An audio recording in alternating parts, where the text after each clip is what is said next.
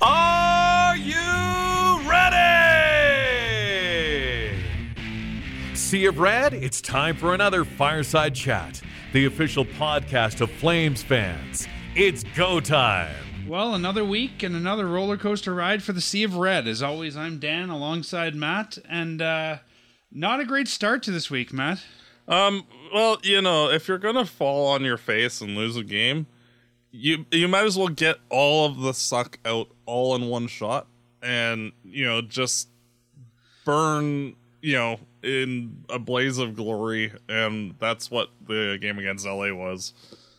Best meme I saw on Twitter was somebody who took a picture from the Oliver Twist movie and put Jacob Markstrom's face on it saying, "Please, sir, may I have some more?" Yeah, that's about it. Like, it was not a game to remember. And, it's just unfortunate that the Flames were in a playoff race where they needed the points. But so this was the game that we're referring to now on Monday the 20th. The Flames lost 8-2 in LA to LA. Yeah, it's one of those where if you lose 3-2, like they did against Vegas later in the week, or you lose 8-2, you're still not getting points either way. So to me, it doesn't really matter how bad they were. It's unfortunate that they lost, and at this point, it really doesn't matter how they lose. They were spectacularly bad in this game. Everybody was bad. You just throw the tape out. And I guess as a Flames fan, it's just the eight goals against that really hurts in this one. Yeah, by the end of it, I was kind of cheering for 10, just because why not?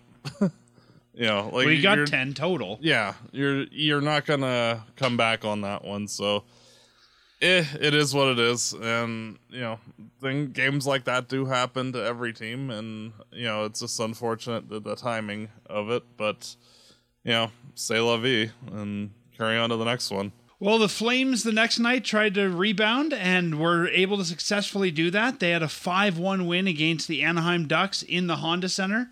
The Honda Center win doesn't feel as good as it usually does, but man, does this one feel good after that 8-2 loss. Well, the Flames in this one, they just controlled the play. They did not really give Anaheim anything at all in this contest, and just managed the game well. They were playing a bad team. They beat them 5-1, and they did all the things that they needed to do. Like, this was an absolute... And it felt like they had something to prove after the night before. Yeah, like, this was an absolute must-win, and they did. So, you wish for better against LA, but, they needed the 2 points guaranteed against Anaheim, and they got that, so... Can you imagine what a mess it would have been if they would have lost this one as well? Well, you would have been already, like, we're done at that point, and... even now, like, we're basically on life support at this point. And, if it wasn't for the game against Winnipeg on April 5th,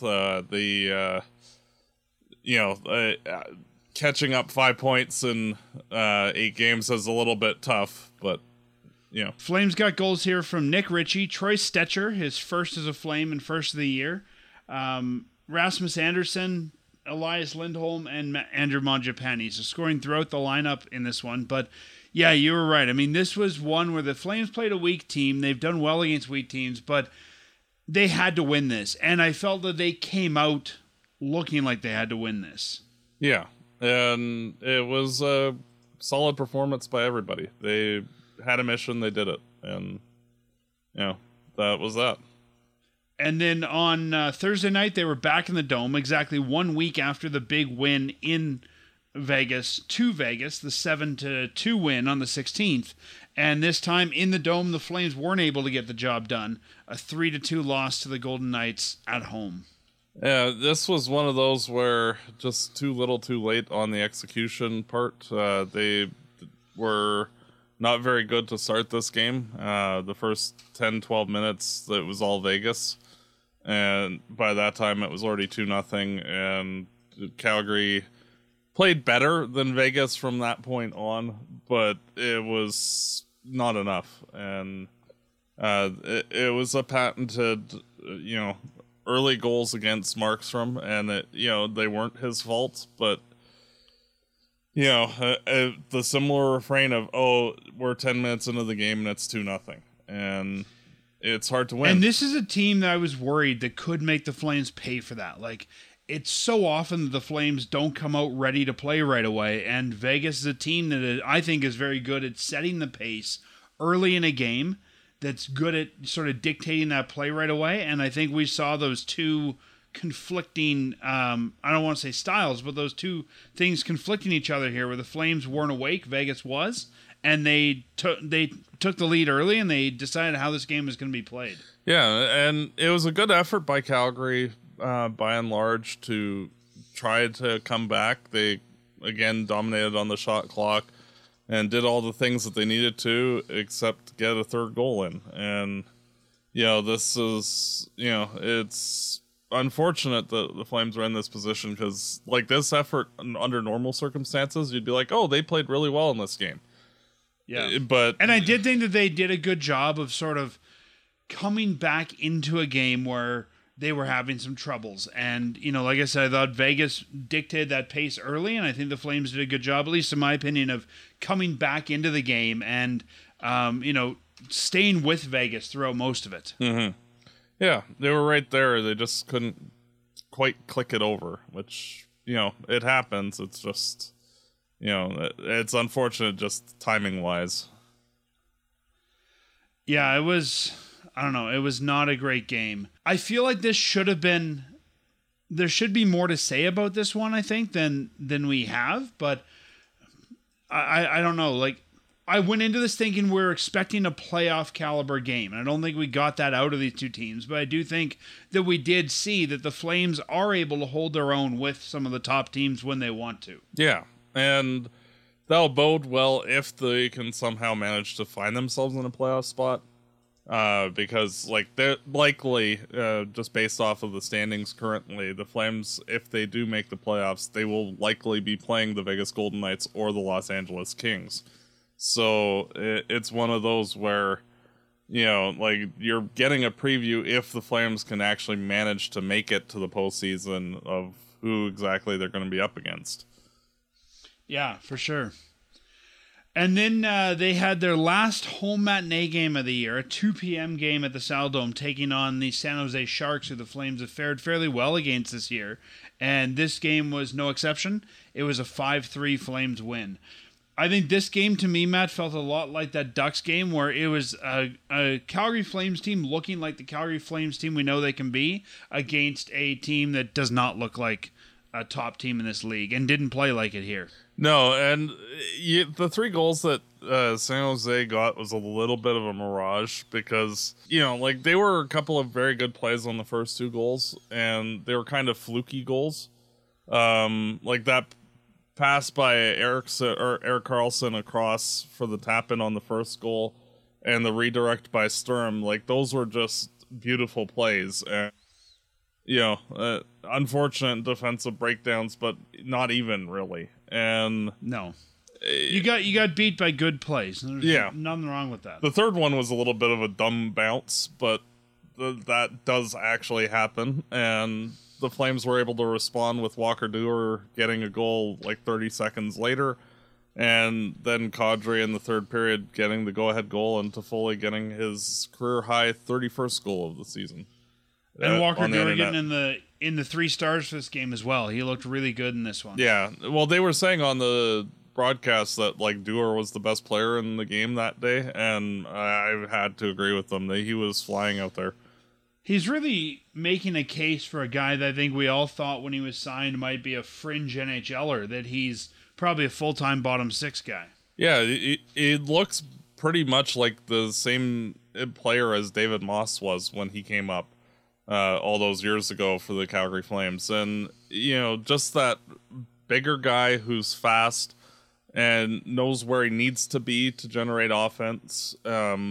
Isn't the most talented player, but if he's in the right spots, he can generate offense. And he's playing at a level higher than I thought he could play at the NHL level, especially seeing him a little bit in with the Wranglers and that. Like, he was kind of like a filler guy down there, And like when we even brought him up initially, it's like, okay, why?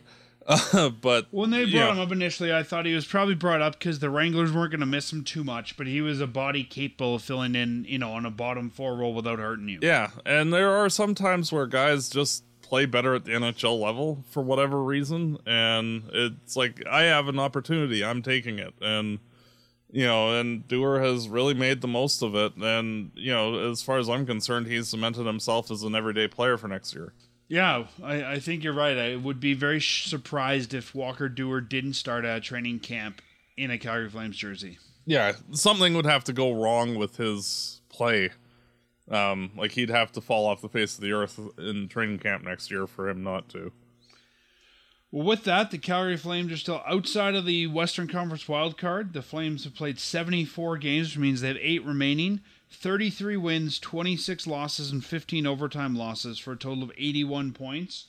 Winnipeg has 85 points, holding down wildcard slot 2, and Seattle 88 points, holding down wildcard slot 1, and the Edmonton Oilers at 91 points, holding down the 3rd spot in the Pacific Division. So, Matt, I think if we take a look at that, according to the numbers that I have put together here, it looks to me like the Flames have to pretty much get 5 points on Winnipeg in order to win. Not just 5 points, but then you get 5 points over Winnipeg because we don't beat Winnipeg in either of the tiebreakers. Yeah, and the only saving grace for the Flames with the 8 games remaining is that they do play them on April 5th. And if you look at the Jets' remaining schedule, they're playing Detroit, who's a fairly good team, New Jersey, who's a fairly good team, Minnesota, Colorado, the Nashville Predators, who are in the playoff race with them, and us. So 6 of the 8 games are quite tough for the Jets, and then they have 2 against San Jose, which if San Jose can get 74 games, and if San Jose can win one of those 2 games, that's just a bonus. But they have a fairly tough schedule remaining. Calgary, on the other hand, after the show, the next game is up against LA, which that'll be the toughest of the opponents the Flames play. Then we're playing Vancouver, Anaheim, Chicago, the Jets, Vancouver, Nashville, and San Jose. So other than Nashville and Winnipeg both being in the same dog hunt as we are, we play 5 games against really bad teams, and Calgary, if they can manage to put those 5 bad teams away, and they beat the Jets, it's possible. And things have been said this year about the Flames and their travel schedule and things like that. I just want to note here, 5 of these 8 games are at home. The only time the Flames need to go on the road is going twice to Vancouver, once to Winnipeg. So the remainder of their road schedule is fairly manageable. I mean, on the 31st, they're going to Vancouver. They have a day off on either side of that. They play a back-to-back one night against Chicago here, the next night in Winnipeg. That's a fairly doable thing. And then again, they make a trip to Vancouver with a day on either side. So I don't think that you're going to be able to blame some of those on a road schedule or anything like that. Yeah, and for the you can be back in your own bed for each one of those. Yeah, and for a team that's down 4 points and needing to make up 5 in 8 games, that's not ideal. And the only saving grace is that game against Winnipeg. They have to win that. If they don't win that game, they're done, regardless of everything else they do. Because coming into the year, I didn't think Winnipeg was going to be a great team, and I thought looking at that game, that was probably going to be inconsequential, but I think that now could be the most important game of the season for this team. Yeah, and it's unfortunate that on Tuesday the Flames are playing LA, who's a really tough team, and Winnipeg's just beat us 8-2. Yeah, and Winnipeg's playing San Jose, who's lost 9 in a row. So hopefully San Jose can wake up and win a game. Presently on Tuesday, that would be nice. Your old rivals from the Smythe division a little favor there. San Jose? Oh, I guess San Jose was around with the Smythe division. Yeah. Yeah.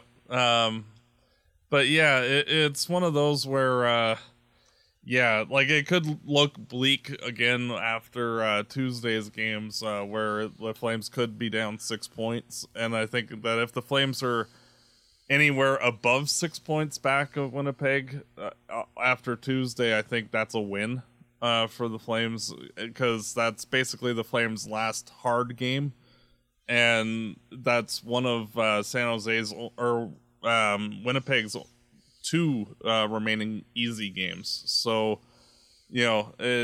that's where, like if the Flames are only 4 points back after Tuesday, or even 2 by some miracle, then, I think the Flames have a very good chance of making the playoffs. It's just, that Tuesday they need to be more than 6 points back. And, it's going to be tough. Let's be honest here. I mean, the Flames are not going to go 8-0. This team has only put together 3 wins in a row, I think, twice this year. Yeah. Oh, no, and I'm not expecting them to... go 7-1 or 8-0, but they do need to be at least 6-2, and the only good thing is that they're playing a bunch of mediocre teams, and they just have to find a way to put them away. And they've done well against the mediocre teams recently, and they just need to find a way, and it's not easy, and they dug themselves a big hole, and the other thing to remember is we've got Nashville right on our heels too. Like, Nashville's got 80 points, so Nashville, I discount them only because basically their entire schedule is a bloodbath of all good teams. So that if they make the playoffs, they deserve it, because looking at their schedule, it's hell. Like, there's no easy games for them at all. As of right now, Money Puck in their playoff odds says that Winnipeg has a 77.5% chance of making the playoffs. The Flames 16.5 and Nashville 7.2. Yeah. And Nashville's only got the 7.2 just because they have extra games to play. They have 2 extra games, yeah. And, but boy, you look at their opponents and it's just not pretty for them. No. And that's literally the only reason why. Like, their schedule remaining is Boston, Pittsburgh, St. Louis, Dallas, Vegas, Carolina, Winnipeg, us, Minnesota, and Colorado. It's like, if you make the playoffs after, playing that 10-team gauntlet, you deserve it. Yeah, I'll be cheering for you in the playoffs, because boy, did you earn that. Because, Yep. like that's just not fair. Yeah, no, that's true. And, I think the thing I like about the Flames' schedule from here on out is they've got a lot of off time. Like, they've had some weeks where they played a lot of hockey. I mean, if we look now, we're recording on the 26th of March. They have the 26th, 27th off. They play on the 28th. They have the 29th, 30th off. They play on the 31st. They have the 1st off. They play on the 4th and 5th. They have the 6th and 7th off. Like, there's a lot of time here for the Flames to, I guess, have some downtime, maybe regroup as a team and re-strategize. Well, the thing is that if they do not come out prepared for any of the games, they have absolutely zero excuse. Like, they need to be on the point, ready as if it's game 1 of the frickin' playoffs, and, they need to go, and, there's zero excuse. And we know they can. Yeah.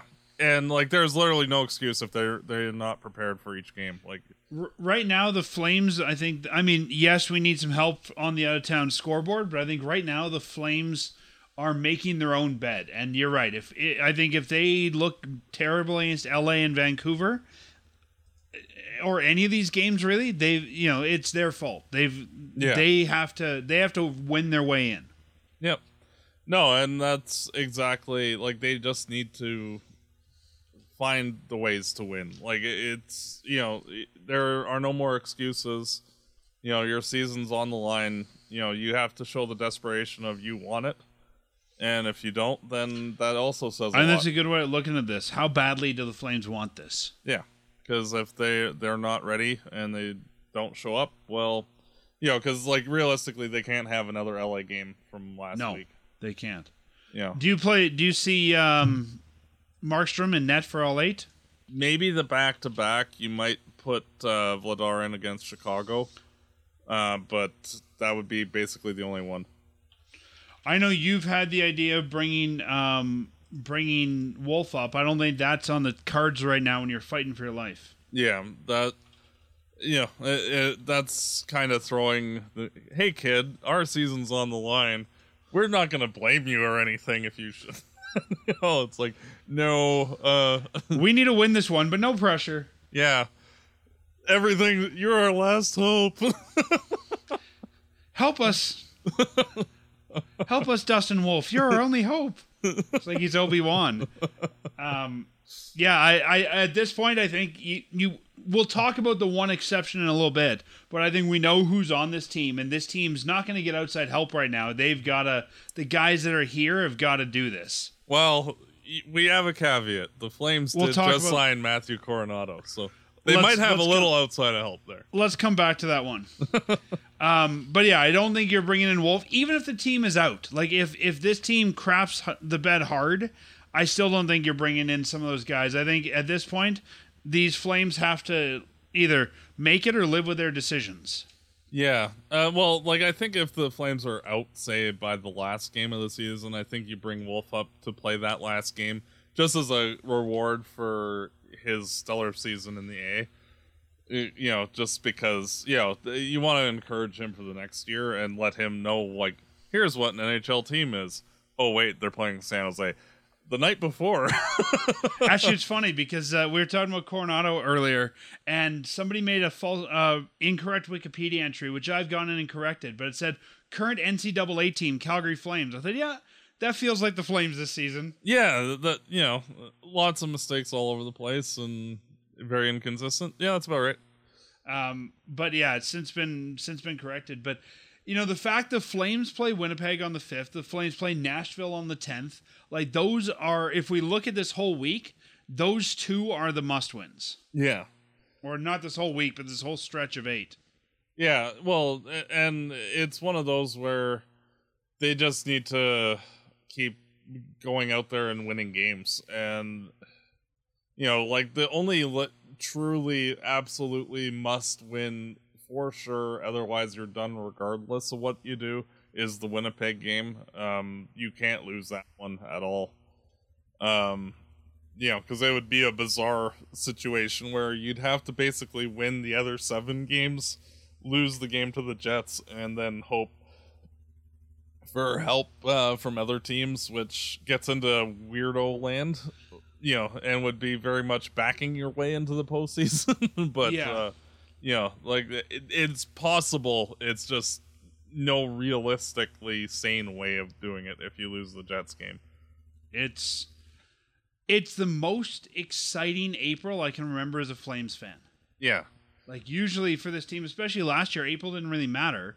No. Usually we're either in or out. I can't remember last time that we had the Flames chasing this close to a wild card or a playoff. Well, and and that's part of the problem. Like, when the Flames have actually been quasi bad enough, like, they just missed the playoffs outright, and which is frustrating and disappointing. Or they're just so awesome that, like, the whole month of March and April are irrelevant, and so they kind of slog their way in, and, like, that's how they got upset by Colorado that one year, and didn't really have the greatest series against Dallas, even though they beat them. And, like, the only time recently-ish where they were actually fighting to get into the postseason was in 14-15, where that team was not good, but they were trying very hard that year, and they actually upset the Vancouver Canucks that year, and played respectably against a very good Anaheim team in the second round. I can remember years when I was a kid during the Young Guns era where we were watching the out-of-town scoreboard, but it was more because you were hoping for this weird, unrealistic ideal that maybe the Flames would make it in. Yeah. Basically where we are now. But the Flames were never this close, right? No, true. It was always kind of like if every other team lost all their games, and Gretzky having to be standing on his head while it was a Thursday and there was a pasta deal at Boston Pizza, then we'd make it. Like, yeah. When you need 20 some odd games to go just the right way, then, then we'd make it. Yeah. That kind of thing. But it's a weird place for the Flames to be. Like you said, they're either usually in or out. They're not towing that line. And, to be fair, like, I would much rather, how would you say, I'd much rather this team be hungry heading into the postseason if they do make it, where, like, they've had to fight tooth and nail just to get there, because basically this is round one for them. And, if they can get on to the postseason, like, they'll already be in playoff mode on puck drop, with zero expectations to actually beat Vegas or LA. So it's one of those where, all the pressure's off of them, because even if they got swept by Vegas or LA, it'd be like, they weren't supposed to be there. Yeah, you suck. So, you're the 8th seed. So Matt, and I know anything can happen. I know that, miracles happen. As a Flames fan right now, looking at where this team is at and what we've seen from them, what does your heart tell you? Is this team a playoff team this year? No, not at all. I think that they fall on their face hard over the next week. But I think from all the evidence we have, I've been saying that for a few weeks. You're usually the optimist on the show, so I wanted to get your thought. But yeah, I agree. From all the evidence we have, I think these guys maybe win 3 of 8 and they're done. Yeah, I would say 3 or 4. I don't... and it's frustrating. Like, I could see them losing both the games to Vancouver just because, and I think this time next week when you and I chat, we could be talking about a week of blanks. Yeah, well, like after the Anaheim game on April 2nd, we'll definitely have a better idea of where this team's at with only 5 games remaining. And, it's one of those where if they haven't narrowed the lead down to 3 or 2 points by the end of next week, like if it's 4 after this week of games, like that, it's going to get extremely tough to, like, you basically have to win all 5 at that point. We'll see what the Flames can do. Yeah, it's one of those where, it's really time for this team to show up, and if they have it in them, that will be great. And if they play as they have been, this kind of off again team as they have been all year, then that will show too. And at this point, frankly, I'm just as good with them making it as them not making it, because like it if they miss the playoffs, that will spur a lot more significant changes, especially off ice, that are necessary. And if they do make it, I hope that, they're ultimately successful in whatever they do. Well, let's deal with the off season in a couple weeks. Yeah, it's one of those where, there are tangible benefits to the Flames either way. It's just seeing how everything shakes out. On a recent episode of 32 Thoughts, NHL, I don't even know if they call him the insider, but NHL pundit Elliot Friedman had said, Nazem Kadri has been very vocal about what he's seen in Calgary this season and why they aren't firing on all cylinders. He's been very blunt about communication between the players and the coach, and that frustration boiled over on Saturday night.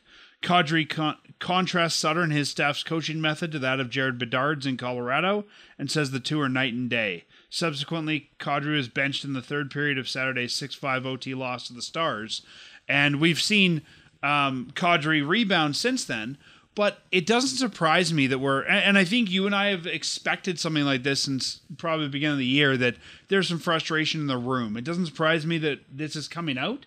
It surprised me it's taken so long for this to come out. Yeah, well, and we touched on it back in January where, I even discussed with you the thought of firing Sutter at that point to get... We talked about that before Christmas, yeah. And because it was readily apparent to us, even just as, us watching the games that there was a disconnect in the team and that things weren't connecting at all. And, like especially, frankly, Huberdeau has not fit in well with Sutter at all. And like their personalities just do not click whatsoever. And I think that's a large part of Huberdeau's struggles this year is that, he just does not see eye to eye with Darryl at all. And, like right from the whole having to use the washroom incident I forgot about that. Incident early in the season, I think that put a very bad taste in Huberdeau's mouth for, like he's not that type of person where, and he's a very straightforward kind of guy.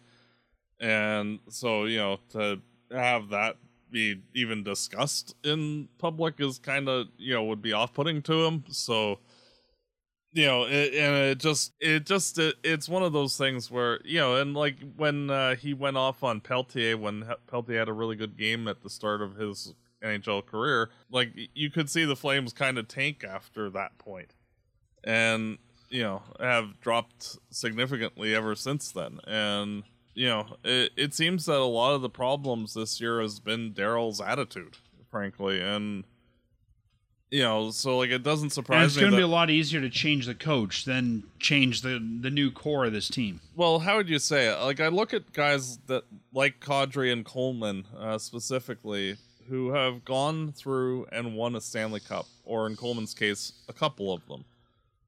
They definitely know what it takes is necessary from a coaching staff to win. And while Darryl has also won cups with LA, it's one of those where, that was also 10 years ago. And how players play today and respond today is different from then. And, like you had a lot more, well, like look at Tyler Toffoli, like he did win a cup with Darryl, and he's able to respond well to Darryl's style of game, but that's also not for but everybody. I think that's partly because he's worked with Darryl before. Yeah. I think a lot of these guys are not used to that, and I think maybe working with Darryl before, where Darryl was probably harder earlier in his career. It's sort of like Mike Tyson. I remember talking to Mike Keenan. Yeah. I remember talking to a guy who played for him in the China KHL expansion team, and I said, I won't say the player's name because I don't know if he'd want me to say his name, but I said, "Oh, what's it like playing for Iron Mike?" And he said he's more like Aluminum Mike these days. I think Darryl's probably not as hard as he used to be. Yeah. I know. And it's one of those things where, there is, $80 million tied up in most of the team. And, you look at Huberdeau and Kadri, like, you have nearly $20 million tied up in those two players. It's impossible to get rid of those contracts. And they're not attractive contracts either. No. Neither one of them. No, and it's one of those things that, you've kind of made your bed and now you have to lie in it in terms of those guys are going to be on the team for the next 7-8 years. And, you're going to need them to actually perform well. Otherwise, like we're basically going to be heading into being the next San Jose, Anaheim, like who's the next Bedard level, and like just talking about how bad this team is and, make our shows a lot less exciting. But, Matt, if the Flames do move on from Darryl, I have a list of the other coaches in the NHL whose deals are up at the end of the year. Tell me if any of these guys would be exciting to you. Okay. Dallas Eakins, who's currently the head coach in Anaheim. 6 out of 10. Peter Laviolette, the current head coach. Oh, sorry, go back to Eakins. Yeah, I think he's a decent coach, and he's done a fairly good job with Anaheim. I thought he did a fairly good job with Edmonton, frankly. That team was terrible, and he actually got something out of them. But, there are better options, but I also wouldn't be opposed if that's where it ended up going. Really, my issue with Eakins is he has, if we're looking at this team as a playoff team, he has no NHL playoff experience as a head coach. I agree.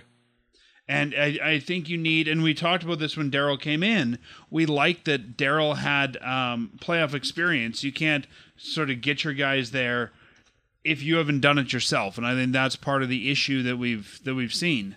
Yeah. With other coaches that have come in, like Gullitz and like Ward, like these guys don't know what they're doing, so they haven't been able to get them there. So I think if you're going to bring in a guy, you need a guy with playoff experience. Which brings me to the next guy, current Washington Capitals head coach Peter Laviolette. I don't think he ever wants to coach in Canada, and I've never really been a fan of Laviolette anyway, so he's okay. It's just, I don't think he's that much different from Darryl in terms of personality. So I think you're just basically switching deck chairs on that one. Yeah, he's a couple years younger. He's 58. I don't know. I think he's a better choice than Eakin at this point. Yeah, it's splitting hairs at that point. It is. Yeah. And the last guy here, the oldest guy on the list, is current New Jersey head coach Lindy Ruff. Yeah, no. No. No.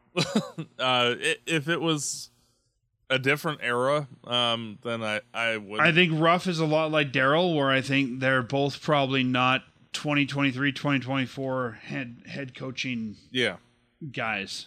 Yeah, the guy that I would actually most like to see if they do move on from Darryl is Calgary Wranglers coach Mitch Love, actually. Yeah, and I think a lot of that could be predicated on his playoff run too. Because you look at like Tampa Bay, they had John Cooper on their farm team, and they promoted him when they moved on from their coach, and they ended up winning multiple Stanley Cups. You have Bednar on Colorado. Same thing. They were very successful in the AHL. He came up. They've been good. And Mitch Love has, Stockton was awesome last year. The Wranglers are awesome this year. The Wranglers were, frankly, their roster, they shouldn't be first in the AHL. They're sort of the opposite of the Flames, where the Flames roster says they should be doing well and they're not. They're not an overly veteran-laden team. Even the prospects that they have there are okay, but they're not great. Certainly not first in the AHL. That you would expect them to be more like middle of the pack, like 6th to 7th in the. Yeah, and it's not like their goalie's saving them every night either. No, and Wolf is great, and I'm not even gonna go into that too much. He's a very good goaltender. But it's not like he's the only guy doing it. And, it's not like you have goalie god, just saving the day every game. It's, he's a very good contributor, but it's not all on him. Yeah. And, I think Mitch Love has to at least get an interview. Frankly, if he isn't the hire, I'd be shocked if the Flames move on from Darryl. Both because, frankly, he'll be a cheaper hire, and he's had success in the organization, and all of the guys who have come up through the organization over the last couple of years know him. And I could see, though, we brought up former AHL coaches as assistants. Pretty much all the assistants now, except for Muller, are former AHL coaches for this team. McLean. So I could see them doing something if they wanted to go with an experienced coach, which I'm not against. I could see them maybe bringing Mitch Love up as associate coach instead of Kirk Muller. Have a veteran coach maybe for a year to learn from with that ascension plan in place. Yeah, and that's also a possibility. And you could go with, say, Kirk Muller being the head coach with Mitch Love being the associate. If you're looking for a different look to the coaching staff, I could see them going that way as Kirk is head, Mitch is associate, and moving on from Darryl. Yeah. I could even see a scenario where Mitch comes in as the associate, Darryl stays the head coach, and you've sort of got this balance of old school, new school. If the owners don't want to, they've invested a lot of money in a new contract for Darryl. If they don't want to move on from it, I could see that being a scenario as well. Yeah, or alternatively, you could see Huska being the head coach with Mitch Love being the assistant or associate, because Huska's done fairly well as well with the team in the past. Yep. Yeah, lots of options there, especially internally. Yeah. Well, on maybe a lighter note here, instead of dissension in the dressing room from the veterans, one of the veterans actually that we can celebrate, and that's Mikael Backlund, who I talked about last week. He just hit his 900th game as a Calgary Flame, which is something you don't see a lot of these days. One guy staying with a team for their entire career, even 900 games of a career. So good for Bax. He joins only Jerome McGinley and Mark Giordano as players in Flames history who've hit 900 games. So, congratulations to Bax, and I frankly hope that he takes over the number 1 spot on that list and plays his entire career with the Flames. And if he does, even if he plays 900, I think he's got to be a guy that we're looking at as a forever a Flame or a jersey retirement at this point. Quite possibly. I mean, if he's played 900 games here, he's been a Flame forever, so he might as well be up in the rafters. Yeah, well, no, he's just one of those guys who's constantly done everything the coaching staff's asked of him, and there's never a complaint really about Backlund's game other than you need to score a little bit more, which okay. And I mean, Mikael Backlund has been a really interesting guy to see evolve as a Flame. He came in, I think, for the first couple of years, we expected as a high pick. He was going to be a top scorer. He wasn't. I remember even you and I criticizing Backlund a lot early in his career. And I think he's really found who he is. He's not that top scorer. He's become a really good two-way centerman. Yeah. And I think he's evolved his game to stay on the team. Yeah. And frankly, I would be shocked if he was not either nominated or won the Selke Trophy this year. I think that pretty much he is one of the top 3 or 4 defensive players in the NHL, with only maybe Patrice Bergeron being better than him defensively. Yeah. And Backlund also seems to bring out the best in everybody he plays with. I can't remember a year that we've looked at his regular line mates and not been happy with that line. Exactly. Even going all the way back to when he played with Frolik.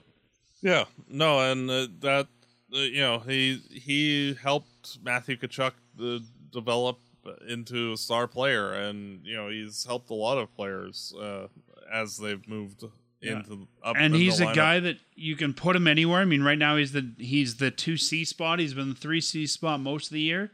You know what you're going to get out of him night in and night out. Yep. And that's why I would be more than happy if he stayed here for his entire career.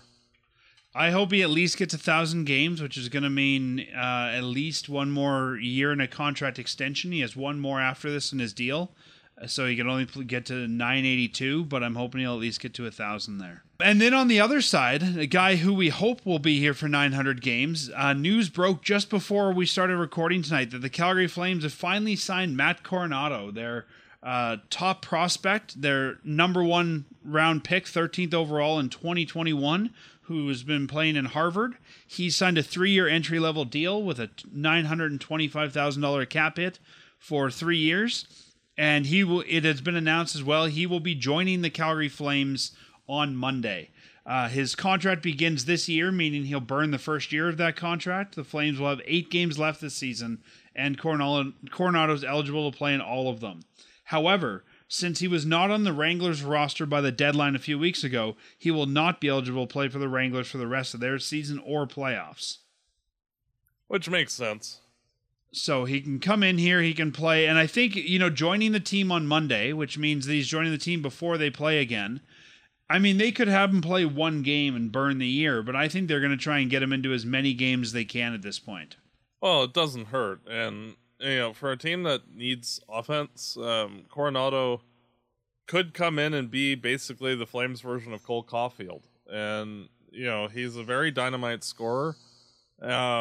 And frankly, I wouldn't mind seeing him play on a top 6 role for the last handful of games and just shift everybody down accordingly. See what you got. So where would you put him in the lineup? Second line right wing. So you would then be putting him with Huberdeau and Backlund. Yeah, sure. Yeah, I think him opposite Huberdeau is exactly where I'd like him to start. Just because excellent passer, excellent shooter. Let's see. Because I'm figuring that moving forward, if Coronato sticks in the NHL next season, that, you know, you're going to want him to be playing with a premier passer, because he's very much in the Mike Camilleri mold of player, and him being a right winger, you know, like that just, you know, is tailor-made, frankly, for Huberdeau to feed those pucks. If the Flames were out of the playoffs right now, I'd definitely say start him on the second line. I think, though, with the Flames fighting for their life, I'm not sure I want to put him that high in the lineup for his first game. I think putting him on the third line, which is currently Ritchie, Kadri, Dubé, would probably be the best place to go. And I think at this point, I'd probably make it Ritchie, Kadri, Coronato for his first game and move Dubé down to the fourth line, taking Lucic out of the lineup. Mm-hmm. Yeah, or alternately putting Dubé on the left side and Ritchie down one and Lucic out. You could. I mean, Ritchie, I think, has been giving the Flames offensive production in the last little bit that Dubé hasn't as much. So I think I'd keep Ritchie there. Yeah. But, yeah, no. You're not going to take Durer out of the lineup at this point. No, and frankly, you know, I would just like to see him get all 8 games at this point. Just because, frankly, if he's in the lineup, it's not going to impact the team negatively. Like, if they're going to lose games, it won't be because Coronato.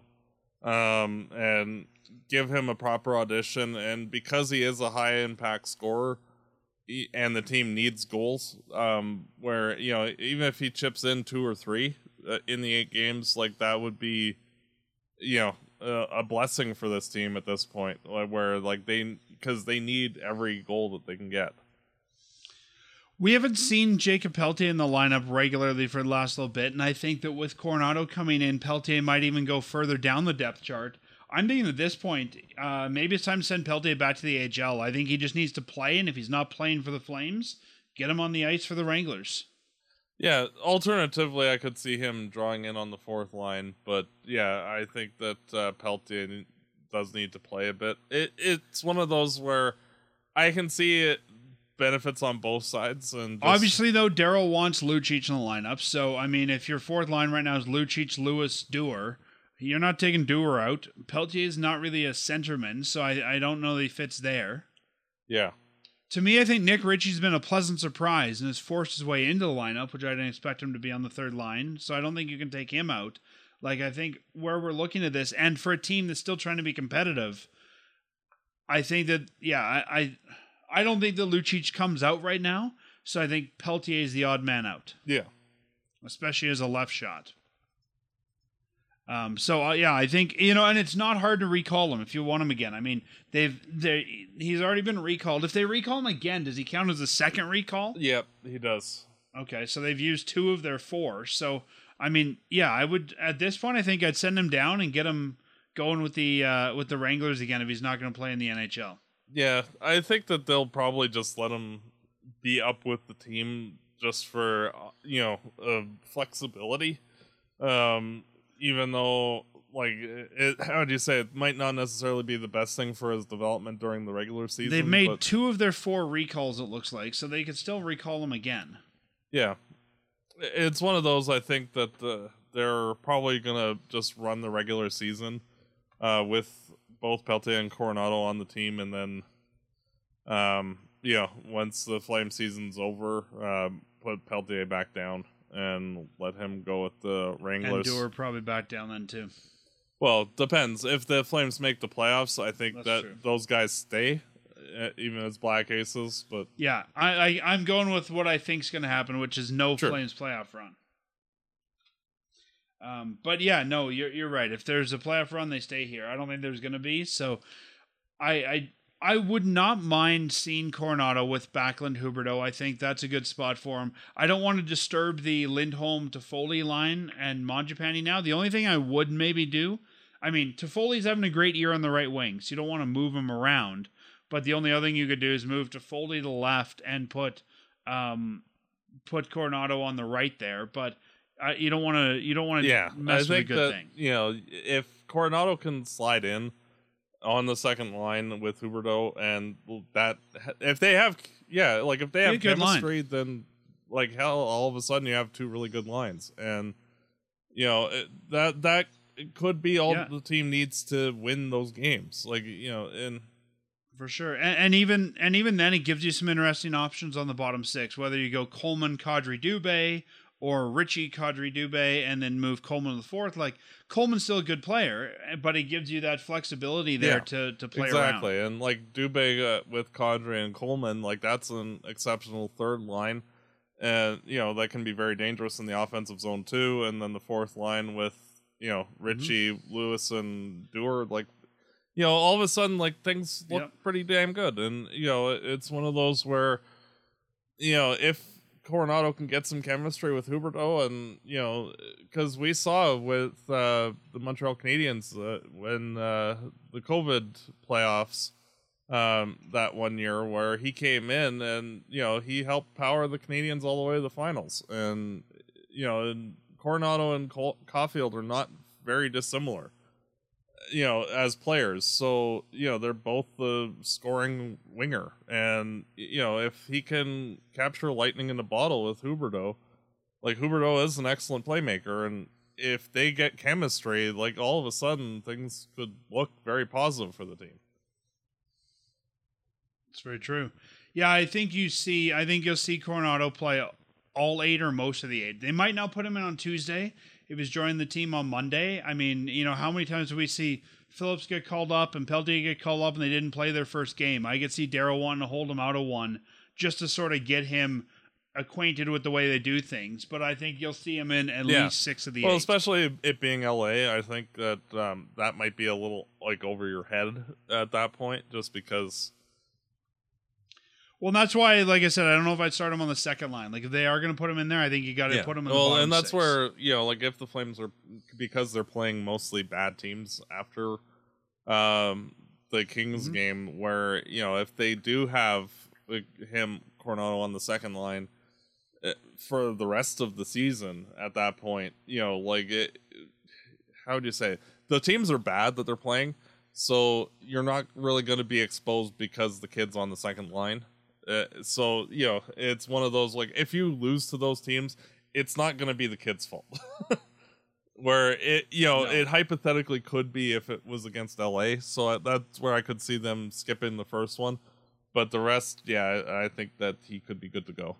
Matthew Coronato wore number 27 for the Chicago Steel of the USHL. He wore number 27 for US in the World Juniors and number 19 for Harvard. So 27 is currently taken by Nick Ritchie, so at least for the rest of this year, he'll need a new number.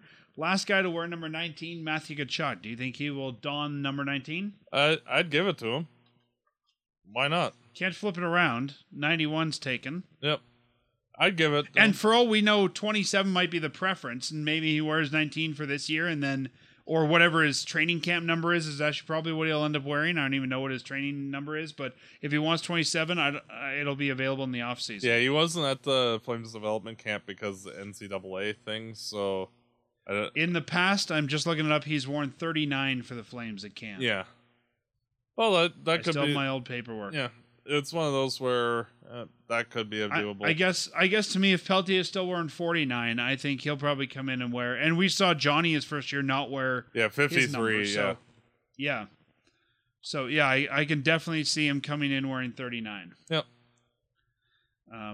So I guess we will find out this week. But Matt, that brings us to the end of the week. Let's take a look at the 3 games before we record next. We've talked a lot about these games now.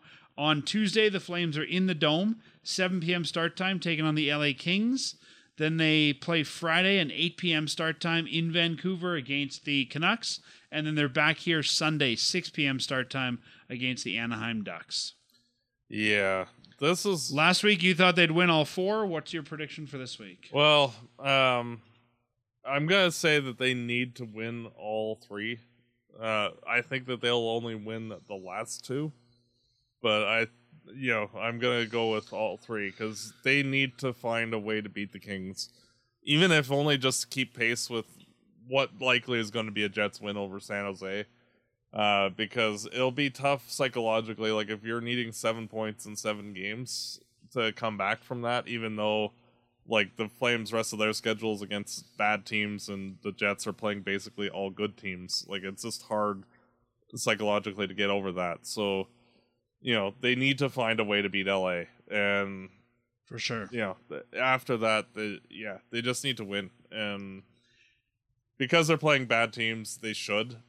So, I'm going to go 3 for 3 and hope for the best. And last week, I had the exact opposite of what happened. I thought they'd beat LA and Vegas, lose to Anaheim, San Jose. This week, I'm not going to be as optimistic as you were, even with your realistic prediction. I'm going to say they lose to LA and Vancouver and beat Anaheim. Yeah, I could see that. I think having just beat Anaheim, I think that they know they can do it again. It's been a while since the Flames have played the Canucks. And I think the Canucks, more than a lot of teams on this schedule, just because of the rivalry, are going to want to play spoiler there. Oh, yeah, for sure. And I could easily see that happening. It just depends on exactly what the Flames want. And, the playoffs are theirs for the taking just because they're playing so many bad teams. So, they have an easy schedule if they want to win and make the playoffs. They're not going up against all the good teams. The last time the Flames played the Canucks, from what I can see, was New Year's Eve. Yep. So it'll be interesting to see. And, they just have to go out and execute. And any way they can get 2 points, that's what they need to do. And we'll see. How do you say it? I would say that there's a greater than 50% chance that our next show will be talking about the end of the Flame season. As we're, kind of just counting down the last 5 games, and, it'll be a somber episode next week, probably. But, whether or not that is will be entirely up to them. At least we'll have Matt Coronato to talk about. Yep. Hey, our new Kenny Agostino. Just get a new Italian guy, and there you go. Better than Agostino. Better than maybe better than Mangiapane. We'll see. Yep. Well, Matt, what is Matthew Coronato going to hear when he hears all the fans in the Dome? As always, go Flames, go. Fireside Chat is hosted by Dan Stevenson, co-hosted by Matt DeBorg. This episode produced and edited by Peter Marino. Fireside Chat is licensed under a Creative Commons license. For full license details, visit firesidechat.ca.